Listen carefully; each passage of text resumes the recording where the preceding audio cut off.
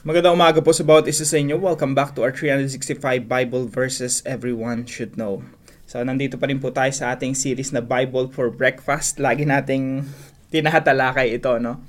Kasi po nais ko po sana na lahat po tayo, yakapin natin yung ating Biblia, basahin natin, unawain natin. At kung paano tayo kumakain ng pagkain physical araw-araw, ganun din tayo kumain ng pagkain spiritual araw-araw. Kung paano pong nagkakaroon tayo ng sustansya sa ating physical na katawan araw-araw, ganun din po magkaroon ng sustansya ang ating buhay spiritual araw-araw. So, I hope mas lalo po tayong lumalago, no, sa ating disiplina sa pag-aaral ng salita ng Diyos. So, salamat po sa sponsor natin ngayong umaga, no, si Sir Dennis and Ma'am Leoncia. Maraming salamat po sa inyo sa lagi ninyong pagsuporta dito sa ating channel. At hello po sa inyo, sa mga kababayan natin, mga kaibigan, mga kakilala at mga kapwa mananampalataya na nakatira sa Makati na sumusubaybay po dito sa ating channel. So, yung tatalakayin po natin ay Isaiah chapter 55, verse 10 and 11. Actually, verse 11 lang. So, ito po ang sinasabi. Umpisahan ko po sa verse 10. As the rain and the snow come down from heaven, and do not return to it without watering the earth, and making it bud and flourish, so that it yields seed for the sower and bread for the eater. So is my word that goes out of my mouth. It will not return to me empty, but will accomplish what I desire, and achieve the purpose which I sent it. Sa Tagalog po, sapagkat kung paano ang ulan at ang niebe ay bumabagsak mula sa langit at hindi bumabalik doon, kundi dinidilig ang lupa, at ito'y pinasisibulan at pinatutubuan, at nagbibigay ng binhi sa maghahasik at pagkain sa kumakain. Magiging gayon ang aking salita na lumalabas sa bibig ko. Hindi ito babalik sa akin na walang bunga, kundi gaganapin ang ayon sa layunin ko, at magtatagumpay sa bagay na kung saan ay sinugo ko ito. So, ito po ay pangungusap ng Diyos sa pamamagitan ni Propeta Isaiah para po sa kanyang bayan. Now, ito po yung teaching natin ngayong umaga. Base po sa mga talatang ito, masasabi po natin, number 1, God's Word is on a mission. Ang salita po ng Diyos ay nagmi-mission. Kaya po pag itong Biblia, may mission po ito sa mundo. Ito po ay sandata ng banal na spirito upang baguhin ang mundo. Kasi po ang mundo ay nasa direksyon ng kasamaan. Kaya ibinigay ng Diyos yung kanyang salita upang baguhin ang direksyon ng mundo patungo sa kabutihan, patungo sa Diyos. At ito po ang ginagamit ng banal na spirito. Now, ganun din po sa ating mga personal na buhay at sa ating pamilya. Ginagamit po ito ng Diyos upang magmisyon sa bawat isa sa atin, upang baguhin ang ating buhay. Aminin po natin at hindi, marami pong kabaloktotan sa ating buhay. Maraming kapangitan, maraming kasamaan sa ating buhay. Maraming hidwaan, maraming nangyayaring masama sa ating mga relasyon. Maraming pag-aaway-away, pag-aalitan. Bukod pa doon sa ating personal na pamumuhay, marami pong kamalian. Now, ang salita po ng Diyos ang ginagamit niya para magmisyon sa atin. Ginagamit po ito ng Santong Espiritu upang magkaroon ng pagbabago sa ating buhay. Upang yung direksyon natin na patungo sa kasamaan ay mabago. Sa halip, ito ay maging, yung buhay natin maging patungo sa Diyos, hindi patungo sa kasamaan. At ang Biblia po ang nagtutuwid ng ating landas. Ang Biblia po ang nagtutuwid ng ating pamumuhay. So, God's Word is on a mission. Sabi nga rito, no, yung kanyang salita, pag binibitawan ng Diyos, hindi ito babalik sa kanya na walang bunga. Gaganapin ito ang layunin ng Diyos at magtatagumpay ito. Magtatagumpay yung salita ng Diyos sa ating mga buhay. Now, ito po ay inilarawan sa cycle, yung water cycle, no? So, mula sa ulap or niebe, merong snow or merong ulan, babagsak sa lupa. At pag nasa lupa na, didilagan ito yung mga halaman, magiging tubig sa sapa, magiging tubig sa lake or sa dagat, or babasain ito yung kabundukan, babasain ito yung kapatagan, magdudulot ito ng pagtubo ng mga halaman, didiligan ito yung mga puno, tapos babalik ulit sa itaas na magkakaroon ng evaporation, magkakaroon ng transpiration. Ito yung cycle ng water. So, inihalan tulad ng Diyos yung kanyang salita sa tubig, no? Na bumabagsak sa lupa, tapos nagmimisyon. Pag bumagsak ang ulan, gagamitin ng Diyos tong ulan na to para magkaroon ng ng tubig sa dam. Magkaroon ng irigasyon para magkaroon tayo ng mga palay ng bigas. So merong purpose yung tubig, yung ulan. So i-accomplish ng tubig dito sa lupa yung purpose niya bago bumalik sa taas, bago bumalik sa ulap. Kaya ang ganda ng illustration ng Diyos dito sa verse 10 eh. Sabi niya, sapagkat kung paanong ang ulan at ang niebe ay bumabagsak mula sa langit at hindi bumabalik doon, kundi dinidilig ang lupa at ito ay pinasisibulan at pinatutubuan at nagbibigay ng binhi sa mag-aasik at pagkain sa kumakain. So yung tubig na bumabagsak, may purpose, may mission.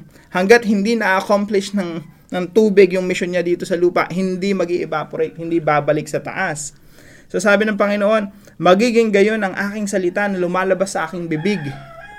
Hindi ito babalik sa Diyos, hindi ito babalik sa akin na walang bunga, kundi gaganapin ang ayon sa layunin ko. May purpose ang Diyos at gaganapin ng salita niya yung purpose ng Diyos at magtatagumpay sa bagay na kung saan ay sinugo ko ito.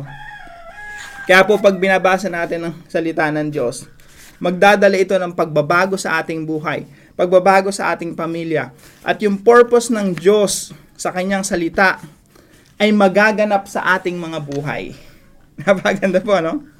Kaya po, napakalaga na tayo po nagbabasa at nag-aaral ng salita ng Diyos. Kasi po ito, pag yan kinukonsumo natin, araw-araw, kumakain tayo ng pagkain spiritual, yung purpose ng Diyos sa kanyang mga salita, magaganap sa ating mga buhay. I-accomplish nito yung ninanais ng Diyos na maganap sa ating mga buhay.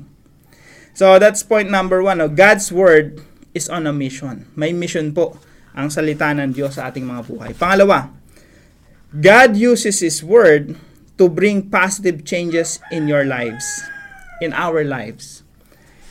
Yung salita po ng Diyos, ginagamit ito ng Diyos para maghatid sa atin ng positibong pagbabago. Kaya napakalaga ng positive changes, no? Kasi meron namang changes na pasama. Pasama ng pasama. Nagbabago nga pero pasama. Pero yung salita ng Diyos, hindi eh. Pag yan dumating yan sa iyo, binabasa mo, inaaral mo, magbibigay sa iyo ng positive changes.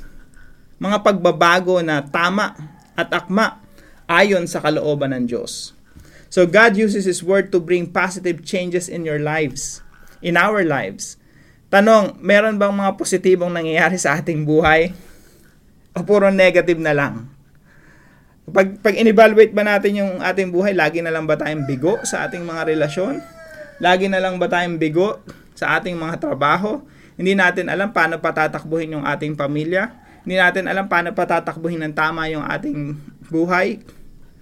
Naririto po ang salita ng Diyos para maghatid sa atin ng positibong pagbabago upang ang ating trabaho, ang ating pamilya, ang ating finances, lahat ng meron tayo, magampanan natin ng nakakalugod sa ating Diyos. Patakbuhin natin yung ating pamilya, i-lead natin yung ating pamilya na nakakalugod sa Diyos. Alam niyo po, ang mga bagay na ginagawa natin, kapag sinimulan natin gawin ang mga bagay para sa kaluguran at kapurihan ng Diyos, maitatama po yung ating mga buhay. Pati yung mga desisyon natin sa finances, maitatama rin yan. Magagamit natin yung finances natin para sa kapurihan ng Diyos. Magkakaroon ng malaking pagbabago sa ating buhay once we read, understand, and obey the Bible. God uses His Word to bring positive changes in our lives. Bilang application po sa katotohanan ito, sa mga talatang ito, number 1, do not be discouraged when you share God's Word. Ano po ito? Encouragement sa akin to. Encouragement rin po sa bawat isa. Na wag po tayong manghihinawa. Wag po tayong mapapagod. Wag po tayong masisiraan ng loob. Wag po tayong madi-discourage pag nag-share po tayo ng salita ng Diyos. Bakit? Kasi ang Diyos mismo, meron siyang ina-accomplish. Meron siyang gampanin, meron siyang gagawin sa tuwing isinishare natin ang salita ng Diyos. Minsan parang nagsishare tayo, parang walang epekto sa ibang tao. Sinishare natin yung ating mga anak ng mga prinsipyo mula sa Biblia, yung mga mahal natin sa buhay, mga tao sa paligid natin, yung church natin, minsan parang walang epekto. Pero tandaan natin, pag tayo tapat, nangangaral ng salita ng Diyos, yung Diyos mismo ginagamit yung kanyang salita para magkaroon ng pagbabago sa ibang tao. Sometimes hindi natin napapansin. Pero merong ina-accomplish ang Diyos sa pamamagitan ng kanyang mga salita. Sabi dito, magiging gayon ang aking salita na lumalabas sa bibig ko. Hindi ito babalik sa akin na walang bunga, kundi gaganapin ang ayon sa layunin ko at magtatagumpay sa bagay na kung saan ay sinugo ko ito. So maging tapat lang po tayo sa pag-share ng Biblia. Huwag po tayo manghihinawa kasi ang Diyos ginagamit niya yung kanyang salita. Sa misyon, meron tong ina-accomplish sa buhay ng mga tao na binabahagian natin ng salita ng Diyos. Pangalawa po, be sensitive. On our part naman po, no? Be sensitive to what God is accomplishing in our lives. Dahil tayo ay nagbabasa ng salita ng Diyos, tayo nagde-devotion, inaaral natin kung ano sinasabi ng Diyos sa banal na kasulatan. Ang kailangan po natin maging sensitibo. Lord, habang binabasa natin yung Biblia, no? Lord, ano po ba yung ina-accomplish nyo? Alam ko yung salita mo may mission sa buhay ko. Ano po ba yon? Yung ina-accomplish mo sa buhay ko. Kasi kapag sensitive po tayo, mas nagiging obedient tayo eh. Mas nagiging masunurin tayo. In a way, nakikipag-cooperate tayo sa ginagawa ng Diyos sa buhay natin. Hindi tayo sumasalungat sa kalooban ng Diyos. Kaya po napakalaga yung pagiging sensitive eh. Na lagi tayong nasa prayer mode. Lord, ano bang ginagawa mo sa akin? Ano bang tinuturo mo sa akin? Ano bang gusto mo na nais kong panghawakan galing sa iyong mga salita? Nagiging sensitive tayo. Kasi ang Diyos po, meron siyang layunin sa kanyang mga salita. Meron siyang pagbabago na gustong mangyari sa ating mga buhay. Gusto niyang alisin tayo sa kasalanan. Gusto niya alisin tayo sa kadiliman. Merong misyon ang salita ng Diyos. Gusto niya na magkaroon ng matinding pagbabago sa ating mga buhay. At nararapat lamang tayo maging sensitibo sa ginagawa ng Diyos sa ating mga buhay. Kaya po, isang encouragement po no, sa atin. Basahin po natin ang salita ng Diyos. Maging sensitibo po tayo sa sinasabi ng salita ng Diyos. Maging sensitibo po tayo sa mga bagay, sa kung ano ang ginagawa ng Diyos sa ating mga buhay. Kasi po ang Panginoong Jesucristo, nung siya ay namatay, hindi siya nanatili sa libingan. Siya ay muling nabuhay upang sakupin at baguhin at pagharian ang ating mga buhay. At nararapat lamang tayo na maging sensitibo sa kanyang presensya. Habang nagbabasa tayo ng salita ng Diyos, alam natin sa ating mga sarili, nangungusap ang Diyos sa atin at gusto niya tayong baguhin. Gusto niya ng transformation, positive change in our lives. So dalawang application po, no? Do not be discouraged when you share God's Word. Kasi salita ng Diyos yan, hindi yan lumalabas sa bibig ng Diyos nang hindi na-accomplish yung layunin ng Diyos. Pangalawa po, be sensitive to what God is accomplishing in your life. Para po sa ating discussion, why is it necessary to submit ourselves under the authority of God's Word? Ngayon na nalaman natin ito, no? Ang salita ng Diyos, merong misyon sa ating mga buhay. Merong ginagawang positibong pagbabago sa ating mga buhay. Now, bakit necessary, bakit kailangan na tayo ay magpasakop sa authority ng salita ng Diyos? Bakit tayo dapat, kung ano man mababasa natin dito, yung ating kaisipan, yung ating kaalaman ay nasa ilalim ng salita ng Diyos at sumusunod sa kung anong sinasabi ng salita ng Diyos? Why is it necessary? So, discuss po natin yan sa ating mga discussion group, mga kadiskusyon, mga kaibigan, kamag-anak. No? Pag may sinendang kayo ng devotion na to, sabayan nyo na rin ang discussion. So para po sa ating panalangin, Lord, thank you because you're doing something great in my life. Pasalamatan natin ang Diyos dahil meron siyang ginagawang mabuti, dakila sa ating mga buhay. Thank you because you have not abandoned me. Salamat, Panginoon, hindi niyo ako iniwan. You are my Father in heaven who guides me with your word. Help me understand the Bible and submit to its authority. Usapin natin si Lord right after this. At kung meron po kayo natutunan, let us know in the comment section below. At wag po natin kalimutan i-share po ito sa ating mga mahal sa buhay, sa ating mga kaibigan. At God bless po, magkita-kita tayo bukas alas 5 ng umaga dito sa ating daily devotion. See you po.